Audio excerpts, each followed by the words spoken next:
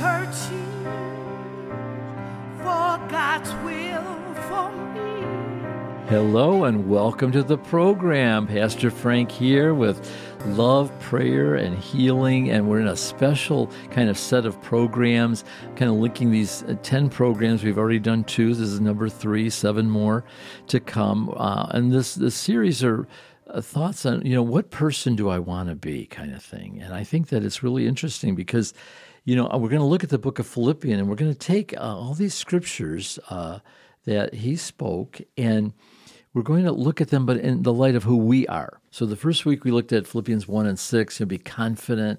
The next, last week we looked at, for me to live as Christ, he says in chapter 1 and verse 21. But now in chapter 2 and verse number 5, he says, let this mind be in you, which was also in Christ Jesus. And that's like having a truly renewed mind, and it says in Romans chapter 12, verse 3, be not conformed to this present age, but by the renewing of your mind, you'll understand the good and the perfect will of God. So there is an effort here, in a sense, the conversion of the soul.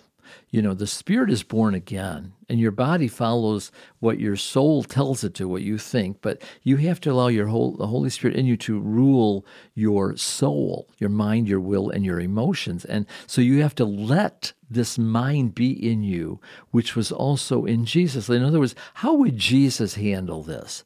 And the key to that really is understanding the Word of God, that the Word of God will wash you, the washing of the Word of God. You're clean by the things I've spoken to you, Jesus said in John 15. So you don't conform to the world standards, but you conform to the Word of God standard. And you have to let this mind be in you that was also in Christ Jesus. And there's different things that affect our mind, and it's basically what you take in, your eye gate, ear gate, sense gate, what you're feeling, and how you allow the mind of Christ to be in you, to think the thoughts of God. He says, my thoughts are higher than your thoughts. My way is higher than your way. And he says to the evil man, forsake your thoughts.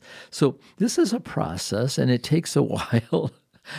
I don't know if we completely arrive at this, because it seems like there's a sin nature within us that wants to go to the dark side. There's a battle of the mind, it's called. And the mind is really where the war takes place. And if you're ignorant of this, you can get down and depressed, and some people do bad things when they get into that state. And God doesn't want you to go there. He says, let this mind be in you, which was in Christ, who being in the form of God, thought it not robbery to be equal with God, but made himself of no reputation. This goes so against the grain of being human. We want to be somebody. And, when I was in high school, I was, pretty popular. I was a class officer and all that stuff, and just a lot of fun. But the wrestling coach had approached me, and he asked me to go out for wrestling. And I had an after-school job, and quite honestly, I don't think I wanted to do the discipline of wrestling, but I wanted that varsity jacket, because that was another status in the world, Those who had, I would have had the complete package, but I think God was keeping me, because maybe I would have gotten involved in things I shouldn't have been. But I never got my varsity jacket, and I ended up doing a funeral. And of one of the wrestlers of the team, a classmate, his wife was also in our class, and the wrestling coach came to the funeral, and I sat with him. I knew him, He'd been my gym teacher. And I said, I have one regret in life, I said to him. I said, I regret that I didn't go out for wrestling when you asked me to go out to the wrestling team. And his response surprised me, because I thought his whole life was wrestling. Anyways, he turned to me and he said, if that's your only regret in life, you've had a pretty wonderful life. It was like the Holy Ghost slapped me in the face. I go, whoa. And all of a sudden I began to understand, see, the mind of Christ, it's not bad to achieve in life, but you want to do it by the Holy Spirit.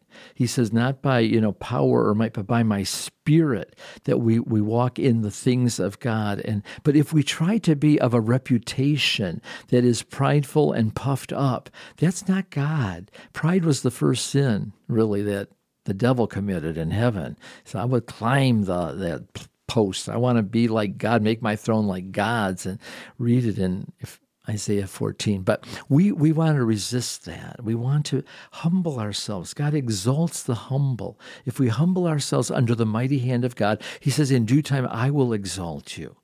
And when I, really heard that coach speak those words to me, I was set free in a way that I had never experienced it, because there was a little regret there, And I felt that I actually needed to repent. It was kind of a pride thing. But it freed me then to go forth and be everything God wanted me to be, to have the mind of Christ. What does God think about these situations? So as we look at this study, if you need to go back and hear the first two, I'm being confident that what he's begun, he'll complete. If you sell out for God, and then if you have the mind of God, see what a wonderful life that is for you. And it's attainable for any believer, not just for these superstar Christians. God wants you to be all he created you to be. It's a mystery, really, that has to be discovered.